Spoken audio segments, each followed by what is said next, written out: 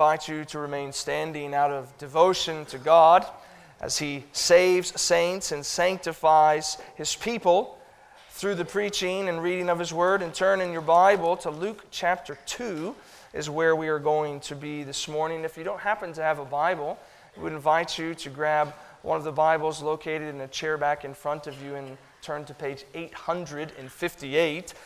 At the beginning of December, we began a series of expositions through Luke's Gospel, and today we come to the end of chapter 2 as we want to look at verses 41 through 52 together. So let me read our text for us, and then pray that God would bless our study of His Word, and then we will dive in. So let us hear now as God speaks to us through His Word.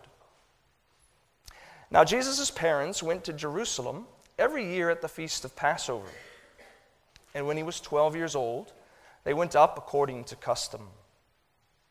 And when the feast had ended, as they were returning, the boy Jesus stayed behind in Jerusalem. His parents didn't know it, but supposing him to be in the group, they went a day's journey ahead. And when they began to search for him among their relatives and acquaintances, and when they did not find him, they returned to Jerusalem searching for him. After 3 days, they found him in the temple, sitting among the teachers, listening to them and asking questions. And all who heard him were amazed at his understanding and his answers. And when his parents saw him, they were astonished. And his mother said to him, "Son, why have you treated us so? Behold, your father and I have been searching for you in great distress." And Jesus said to them, "Why were you looking for me? Did you not know that I must be in my Father's house?" And they did not understand the saying that he had spoke to them.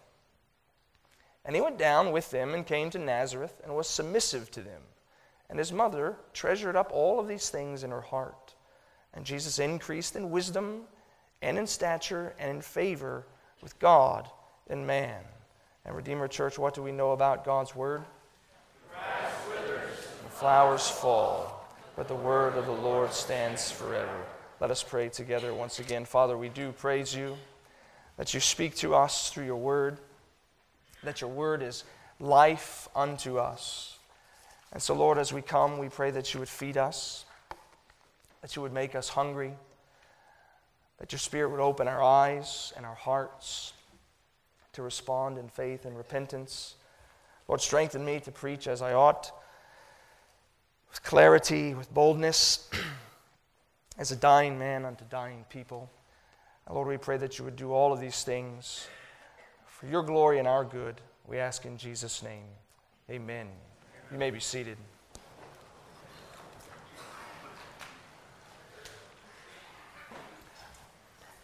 Several years ago, a friend of mine challenged me to read one presidential biography for every president in our United States history. And it's a challenge that I took up at the time, but I'm now convinced that I'm never going to complete, because there are certain presidents in our country's history that do little to excite my interest. Men like Benjamin Harrison or Chester Arthur. But along the way, I have read quite a few biographies of our presidents, and I've noticed something common in all of these long studies of these leaders of old. And it's that their childhood is often very quickly moved past. And that's for various reasons, I'm sure. Maybe there's a lack of material on the given president's childhood to make much about it. But it sure seems like ordinarily it's because the given president's childhood was, in fact, so ordinary. There was nothing terribly striking or terribly notable in his upbringing. Every once in a while you'll come across a president who has a unique event or two in his adolescence and his childhood that does pique the reader's interest. But on the whole, it was a leader who grew up in a very normal home, very normal lifestyle. And when we come to Luke's Gospel, you may have not thought about it this way before, we come to what is a divine autobiography, a divine biography of Jesus Christ. And what we get in the four Gospels of Jesus, these four biographies of Jesus in the Bible, is virtually nothing about his adolescence, nothing about his childhood, almost telling us it's so ordinary that it doesn't even merit much of a mention. In fact, our text this morning is the only story in all of the Bible about Jesus between his birth and his public ministry at the age of 30. And so when you hear that, you should ask the question. So students, this is a question you always want to ask when you come across a text like this. Why is it here? Why is this the only event of Jesus' childhood that the Spirit believes is worth us knowing about? And kids, maybe that's even a good question to consider as we study this text together. Maybe it's even a good one you can talk about with your parents over lunch. Why this story as the only one mentioned in Jesus' childhood? And surely there are a few things that we could offer by way of an answer to that question. And hopefully even by the end of our time this morning, we'll have a few different answers we can provide. But if you want to think about it just in a summary fashion and a summary statement, the main theme of this text in so many ways is Jesus' early identity as God's obedient Son. Luke wants us to know that from his earliest years, Jesus was the obedient Son of God. And as we're going to see, he knew he was the Son of God. And by the end of our time, I hope we'll see why those things are so important. So it's a simple text. It's a short text, but it is quite significant for our understanding of the glory and work of Jesus Christ. So I want to walk through our verses under two simple headings. Number one is a lost son, verses 41 through 45. And then verses 46 through 52, a found Savior. A son's going to be lost, and then we're going to find the Savior, I hope, in our text this morning as we study it together. If you weren't with us last week, Mark Evans preached through verses 21 through 42 in Luke chapter 2. And what we saw Jesus last doing was he was brought to the temple by his parents, 8 days of age, to be circumcised. So they brought him to the temple out of obedience to God's law. Then the narrative goes silent, and then it resumes here at the end of chapter 2, 12 years later, as Jesus' parents once again are bringing him to the temple out of obedience to God's law. So first we want to notice a lost son. Look again at verse 41 as Luke picks up the story. Now his parents went to Jerusalem every year at the feast of Passover. And when he was 12 years old, they went up according to custom. The Old Testament law said there were 3 different times that a man, a devout Jewish man, had to go up to Jerusalem. For Passover, Pentecost, and the Feast of Tabernacles. It wasn't required that women and children go with him, but clearly from our text, they often did. And even by Jesus' time, really only the Feast of Passover was observed with devotion. So what you would have for this week-long period of time, sometime in March and April in our calendar, you'd have 200,000 people, maybe upwards of 250,000 people, descending on Jerusalem. They'd bring with them animals for the sacrifice. And so you'd have over 100,000 sheep crowding into the city for the sacrifices that were observed that week. So it was a chaotic time in the life of a Jewish family. And Jesus even goes up at 12 years old. And it's a significant point if you understand that at the age of 13 in Jewish culture, that's when a boy became a man. He became, as you may have heard of it before, he became bar mitzvah, which just means son of the commandment or son of the covenant. At the age of 13, he was fully held accountable for the law. When he broke the law, he was treated as an adult. And so parents, in preparation for their son's bar mitzvah, would often train their children, of course, in God's word. But close to the age of 13, they would start bringing their sons up to Jerusalem for the religious festivals that he might become accustomed to and acclimated with, these religious services that would so begin to define his religious life. And so you'll notice that Luke makes a point in verse 42 to say it was according to custom. It's Luke's way of telling us that we need to remember once again that Joseph and Mary were devout and godly parents. They observe God's law. They keep it and bring Jesus, their firstborn, into observance of the law itself, which is very important for us to know what kind of home Jesus grew up in, one that honored the law, that observed God's word. And I wonder if it might even be a challenge to some of you in here this morning that are parents, maybe a challenge or conviction to examine yourself on how you are leading your family to observe God's will and God's word.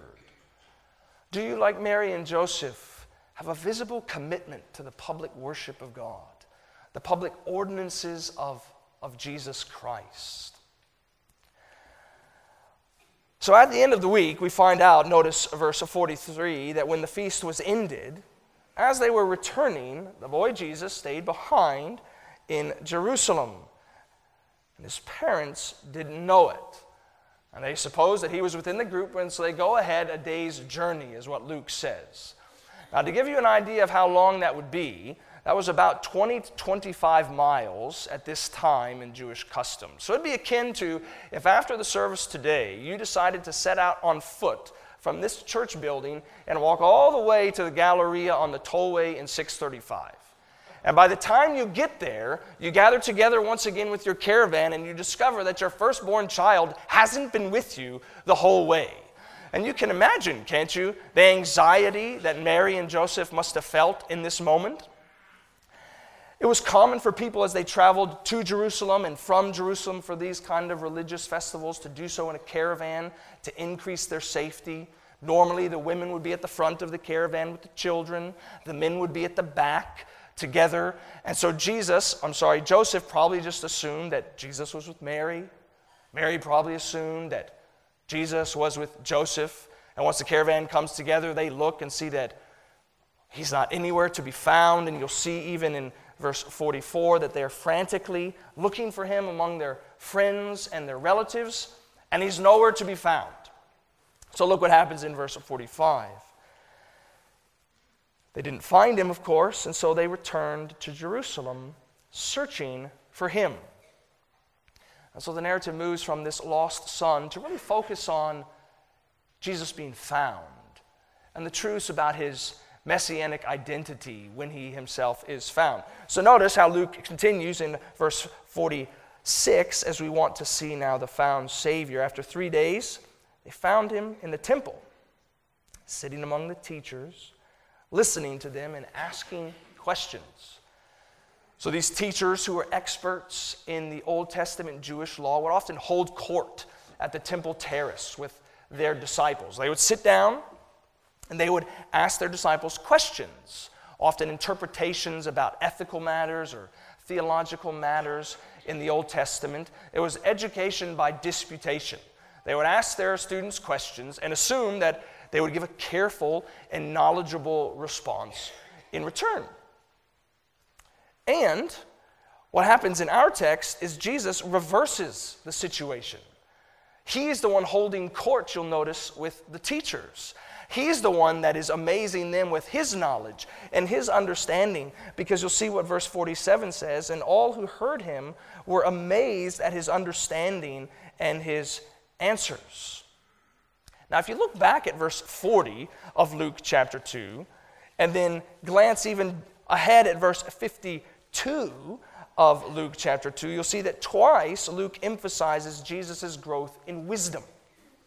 And here we find out that Jesus has amazed the teachers with his understanding. And if you are an early first century Jew reading this story of Jesus Christ, and you are aware of the Old Testament prophecies of the Messiah to come, you can't help but hear about this individual, amazing people with his wisdom and understanding, and not recall this prophecy in Isaiah chapter 11 of this root that would come from Jesse. And one of the markers of the Messiah was that a spirit of wisdom and understanding would rest upon him, which is exactly what happens here with Jesus. If you ever came to a family gathering, the extended family getting all together over a holiday, I'm sure you would notice several different peculiarities of our family.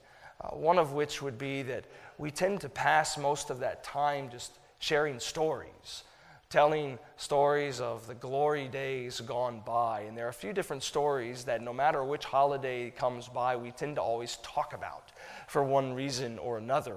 My mother has a favorite story that she loves to retell about the time that I disappeared when my maternal grandmother was in town and was watching my twin sister and I. I'm too young to really remember the story, but as I've heard the story many times, it goes something like this. My mother went out in the afternoon for errands, and my Grandma Koonsman was watching us, and sometime not long after, I disappeared. And Grandma Koonsman, understandably, was anxious and frantic that she has lost her grandson. And of course, this is before cell phones made communication immediate and easy. So she's frantically searching for me, beginning to lose her mind in anxiety. And soon my mom comes home, and she hears the story, and my mom, in her everlasting perception, says, "No, Jordan has not left the house. I'm sure he's playing hide and seek." And sure enough, I was playing a game of hide and seek that only I knew about. And so eventually my mom decided, after she kind of rummaged around in the normal hiding spots, that there was nothing that was going to get me to come out other than a threat of punishment. So my mom supposedly lifted up her voice with great power and uttered a forceful threat of punishment that caused me to come cowering out of the garage lest I faced my mother's wrath and judgment. And what you'll see now in verse 48 is what Mary says when she discovers her son who has disappeared. And her words are not ones of judgment, but Mary's words are ones of astonishment. Notice what happens in verse 48. "And when his parents saw Jesus, they were astonished. And his mother said to him, 'Son, why have you treated us so? Behold, your father and I have been searching for you in great distress.'" You see, Mary just jumps right in to a reproach. She's accusing Jesus of wrongdoing, particularly wrong that he has done to them. "We've been searching for you. How could you do this to us?" If you kind of follow the sequence of events, for an entire day they journeyed away from Jerusalem. An entire day's journey they came back to Jerusalem. And on the third day, 3 days after realizing their son is gone, they finally find him. And Mary is beside herself at Jesus' apparent carelessness towards his parents' feelings and emotions. So what is Jesus going to say? The sinless Savior, this 12-year-old boy, what is he going to say in response to his mother's reproach? Well, he gives his own kind of gentle rebuke. Notice now in verse 49 what one commentator calls the nuclear climax of this scene. "And Jesus said to them, 'Why were you looking for me? Did you not know that I must be in my Father's house?'" Up until this point in Luke's gospel, people other than Jesus have interpreted the events surrounding Jesus, shepherds or angels. But from this point forward in Luke's gospel, Jesus is the one that is going to do all of the interpretation. And his mild rebuke to his parents is an honoring one, of course, but he's saying, "Well, why were you even looking? Did you not know that I would be in my Father's house?" And I wonder if you might even be in here this morning, searching for the Savior, searching for the Redeemer. And where are you thinking you will find him? Have you ever realized that so often in our life in Christ, we search for the Savior in places where he hasn't promised to be? You know, if we're thinking about just the ordinary struggle against sin within our own lives, even as we search for Christ, we often end up searching for idols, searching for sources of salvation in something like power in the world, the pleasure of a particular relationship, the possession of a particular thing, or even maybe in our own kind of evangelical subculture, we might search for Christ in the latest best-selling book on the Amazon charts, or the next retreat that will come along to stir within us newfound desire for the Lord, or the summer camp that's going to get us all eager for Christ. And all those things might be okay, but let us not forget where God has promised to meet us, where Christ has promised to dwell with us through his word and his Spirit. Might he even be speaking to you this morning and say, "Why are you looking for me there when I've promised to be with you in the gathered worship of my people? Why are you looking for me there? I've promised to come to you in the preaching of my word. Why are you looking for me there? I've promised to be with you in the Lord's Supper." So kids, you need to always remember that God has spoken to us in such wonderful ways, that He is kind to us, even as the Shorter Catechism says. What does God require of us? That we might believe in Jesus Christ. He requires of us faith in Jesus, repentance unto life, and diligent use of all the outward means whereby He communicates to us the benefits of our redemption, which is a long-winded way of saying Jesus promises to be with us, to come near to us, to grow us into Him through the ordinary means of grace, the reading and preaching of His Word, prayer, sacraments of baptism and the Lord's Supper. Are you searching for the Savior this morning? I pray that you would find Him in His house and in His Word and by His Spirit. So look what happens at the end again of verse 49. He says, I must be. It is fascinating language he uses. I must be in my Father's house. Remember, he's holding court with these experts in the law at this time. They surely would have known that no one in the Old Testament, not even Moses who built the tabernacle, not King David who desired to build the temple, not his son Solomon who built the temple, no prophet, no priest, no king in the Old Testament ever referred to the place of God's presence as my Father's house. And here is this 12-year-old boy saying, I am in my Father's house, signaling to them and even to us that this 12-year-old boy knows something that no one else does at this time. And clearly his parents know nothing about what he's talking about, because notice verse 50. And they did not understand the saying that he had spoken to them. And if you've studied this passage before, maybe you've heard a sermon before. I've heard many over the course of this week as I prepare for this sermon, but also in the course of my life in Christ. And almost without fail, I've heard a preacher rebuke Mary and Joseph at this point, because surely they should have known what Jesus was on about. Gabriel appeared to Joseph and Mary individually, reminding them that their son, or even proclaiming to them that their son to be born was going to be the Messiah. How could they have missed what Jesus was actually going to be doing? Well, I frankly can sympathize with Mary and Joseph. How many of you know that one extraordinary event 12 years ago, followed by 12 years of ordinary, maybe even mundane life in Christ, tends to make that extraordinary event seem not altogether that extraordinary? And Mary and Joseph even remind us, don't they, that it's difficult even for those people who are nearest to Christ to understand the truths about who Jesus is. It even reminds us, doesn't it, that proximity to Jesus doesn't mean faith in Christ is automatic. Doesn't mean understanding Jesus is guaranteed. And kids, you need to remember this. You're in here this morning because your parents are godly parents. They're bringing you into the house of the Lord. They're bringing you to God's songs, God's prayers, God's word. But none of it is automatic to bring faith. You have to wrestle with and reckon with the truths of Jesus Christ yourself, praying for the Spirit's help that you might truly understand who Jesus is. And like Mary, notice verse 51 at the end, treasure up all these things in your heart. I wonder what you even tend to do when you come across a passage in Scripture that is difficult to understand. Truths about Jesus that are hard to reconcile with the way our mind tends to work in the 21st century. Calls of Christ that are difficult to heed in our own sinful nature. Well, what do you do when a hard saying of Jesus comes? Well, maybe Mary is a model for us to follow here.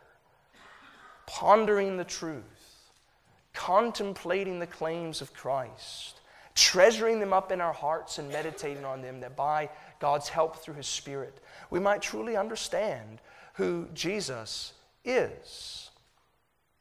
You'll see even what happens following this encounter in verse 51. Luke tells us that Jesus went down with his parents and came to Nazareth and was submissive to them. Luke is accenting for us, you need to see this, the ongoing obedience of Jesus Christ to his parents. Not only in verse 49, do we find that Jesus is obedient to his heavenly Father. Verse 51 tells us he's continually obedient, submissive to his earthly father, to his parents. that he continually keeps the fifth commandment that we read together earlier this morning. He honors and obeys his father and mother. That honor and obedience is so necessary, as we will soon see, for our very salvation. From his earliest days, he is God's obedient son, keeping all of God's law for God's people.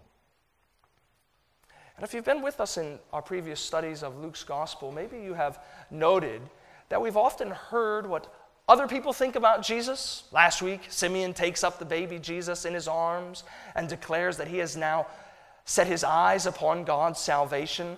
Well, in verse 52, we finally see for the first time, and we're told what God the Father thinks about his son. Notice the postscript in verse 52. And Jesus increased in wisdom, in stature, and in favor with God and man. You can also translate verse 52 saying that Jesus increased in grace with God. God's favor and grace was upon Jesus Christ as he was growing. It's even a verse that's meant to accent Jesus' humanity. He was an ordinary 12-year-old boy who grows into wisdom, who grows in stature, not just with God, but also with men, which is signaling to us something that we're going to see later on in the gospel, that Jesus came, of course, as God's son, but he came as God's obedient son to save mankind. I'm sure many of you probably haven't heard of the name Archibald G. Brown before, but he was one of the most famous preachers in London in the late 19th and early 20th century. He was a good friend of Charles Haddon Spurgeon, even succeeded him for a period of time at the Metropolitan Tabernacle. And it was said that AGB, as he was popularly known, AGB belonged to a school of preaching marked by blood, love, and power. Such was his eloquence from behind the pulpit. And the story is told that one day he was seated in his home with one of his close friends, and his close friends was talking about the fact that the kind of sermons that he enjoyed most, that he found most helpful, were simple sermons. And so AGB responded, "Well, what do you mean by a simple sermon?" And his friend paused for a second and thought to himself, how might he define simplicity in preaching? Then he said, "A simple sermon is one that is just all about the Lord Jesus." And has it struck you that this particular text in Luke is overwhelmingly all about the Lord Jesus Christ? There isn't a command here for us to obey. There isn't a promise here for us to receive. There isn't a rebuke here for us to heed.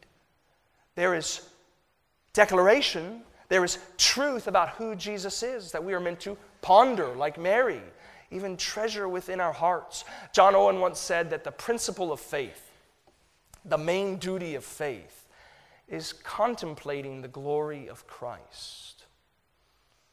I think that's what Luke means for us to do here today. This is the only recorded story of Jesus' childhood in all of Scripture.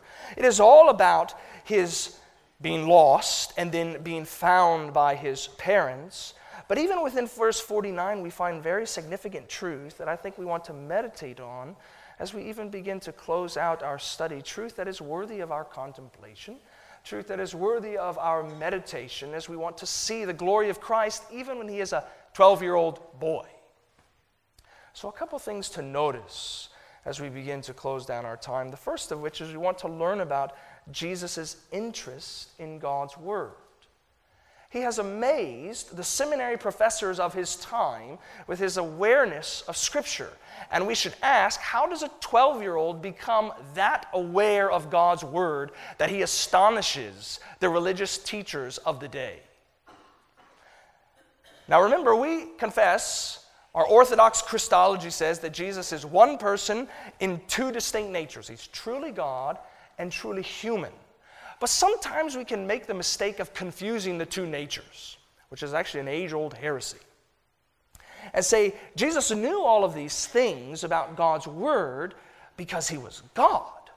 He knew all of it. But to do so would be to confuse his divine nature into his human nature. Jesus was a man, Hebrews says, just like us, which means he grew into the truth of God's word as a human being always does. He knew more about God's word as a 12-year-old than he did as a 6-year-old. He knew more about God's word as a 30-year-old than he did as a 20-year-old. And how did he do that? That's why we even read from Isaiah chapter 50 earlier this morning. The text and the prophecy of the suffering servant to come says that God was going to wake him up. Imagine this imagery. Maybe you've never thought about it before. God was going to wake up his servant every day to lead him into truth, that he might be able to speak a word to the weary. Every day the Spirit was waking up Jesus Christ, exciting within him an interest to study God's word so that he might know it more deeply. Why did he have such an ability in Scripture? Well, of course, in part, he was a sinless human being, so he had not the blinding and deceptive reality of sin that so often pushes away truth from our minds, but also he had an unusually heightened interest in God's word, which is so necessary for us to see, because just Lord willing, in a few weeks' time, we're going to turn to Luke chapter 4. At the beginning, we're going to see Jesus thrown out into the wilderness to do battle with the serpent Satan, and what is the only weapon that he takes with him? The sword of the Spirit, the Word of God. And it's his ability with that weapon that becomes our very own salvation. Luke wants us to see the unusual interest Jesus had in God's Word. He also wants us to see, secondly, his identity as God's Son. Because notice the play on words that's going on in verse 48 and 49. You see Mary in her rebuke at the end of verse 48 says, "Behold, your father and I have been searching for you." Jesus' response in verse 49 says, "Why were you looking for me? Did you not know I would be in my Father's house?" So from the earliest age, Jesus had a conscious identity, a self-awareness. He was convinced that he was God's one and only Son, which is significant if you understand that over the past few decades, or really even past couple centuries, progressive and liberal scholars have always wanted to debate about when it was that Jesus became aware of the fact that he was the Messiah and God's one and only Son. And they often talk about his public ministry as this exercise in self-discovery of Jesus uncovering who he really is, when in reality Luke is telling us that from even his boyhood, he knew he was Son of the Heavenly Father. So Luke wants us to see his interest in God's Word, his identity as God's Son, and thirdly, his intentionality for God's work. Because again, look at the end of verse 49. "Did you not know that I must be in my Father's house?" Do you see that obedience, that intentionality? I must be here, is what Jesus says to his parents.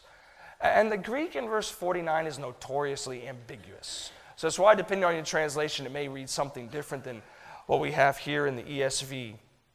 The direct object doesn't have a noun, which all that means is you can translate verse 49 to say, "I must be in my Father's house." Or you could also translate it as other translations would say, "It must be about my Father's business." I'm increasingly convinced Luke was intentionally ambiguous and vague in his selection of the words, because is it not true? Where else would Jesus be than in his Father's house? And what else would Jesus be doing than his Father's work? I must be doing this, 12-year-old Jesus says to his parents. I must be in my Father's house, about my Father's business. And this word "must" is even one that shows up throughout Luke's gospel to remind us of Jesus' mission. And lest we forget the significance and the details of that mission, join me on a quick 2-stop tour of Luke's gospel to see these other musts that he brings out about Jesus' mission. If you want to turn over to chapter 4, Luke chapter 4, verse 43. This is the next time this word "must" shows up in Luke's gospel. In context, he's preaching in the synagogues, and he says, "I must preach the good news of the kingdom of God, to other towns as well, for I was sent for this purpose." I must preach, I must teach. No wonder he's, as a 12-year-old, in the temple teaching, holding court over matters of God's law. Now flip ahead to Luke chapter 9, verse 22. Another must in Luke's gospel that's echoed in Luke chapter 22 and Luke chapter 24. He says to his disciples, Luke chapter 9, verse 22, the Son of Man must suffer many things and be rejected by the elders and chief priests and scribes and be killed and raised on the third day. This is what Jesus must be doing. The Father's business, preaching the kingdom of God, saving sinners like you and me by going to the cross, suffering the brutal affliction of crucifixion, being buried in the tomb, and rising again 3 days later. For his justification, for our salvation, he received that great resurrection announcement. So maybe, even though this text doesn't say anything directly to us by way of promise, rebuke, or command, it actually does say a lot about us, doesn't it? That by faith in Jesus Christ, we're united to the living Son of God, and whom we are to imitate.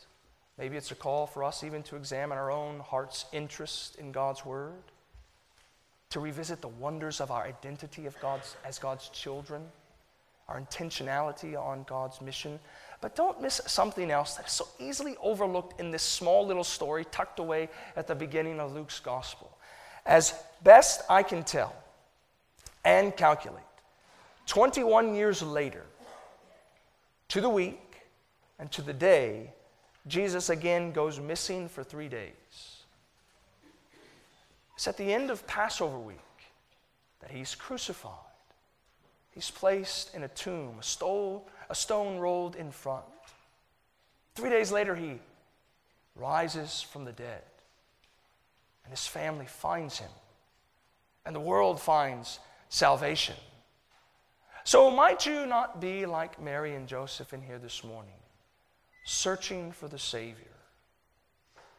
I wonder if you have found him. And it's his tender mercy to even call out to you now, because this Savior loves to be found. He wants you to know that he was the obedient Son of God from the earliest of his days, that he fulfilled God's law, that he was the righteous one of God, even as Romans chapter 5 says, the obedience of one brought righteousness to many. That if you would but turn from your sin and place your faith in Jesus Christ, this obedient Savior's righteousness becomes your own. That's why I pray that if you are in here this morning and haven't yet found Christ Jesus, that you would but find him this morning by turning from your sin and trusting in him. And if you have found him, might you have reason to praise him afresh, to contemplate his glories anew. Because from his earliest days, he was God's obedient Son. Let us pray.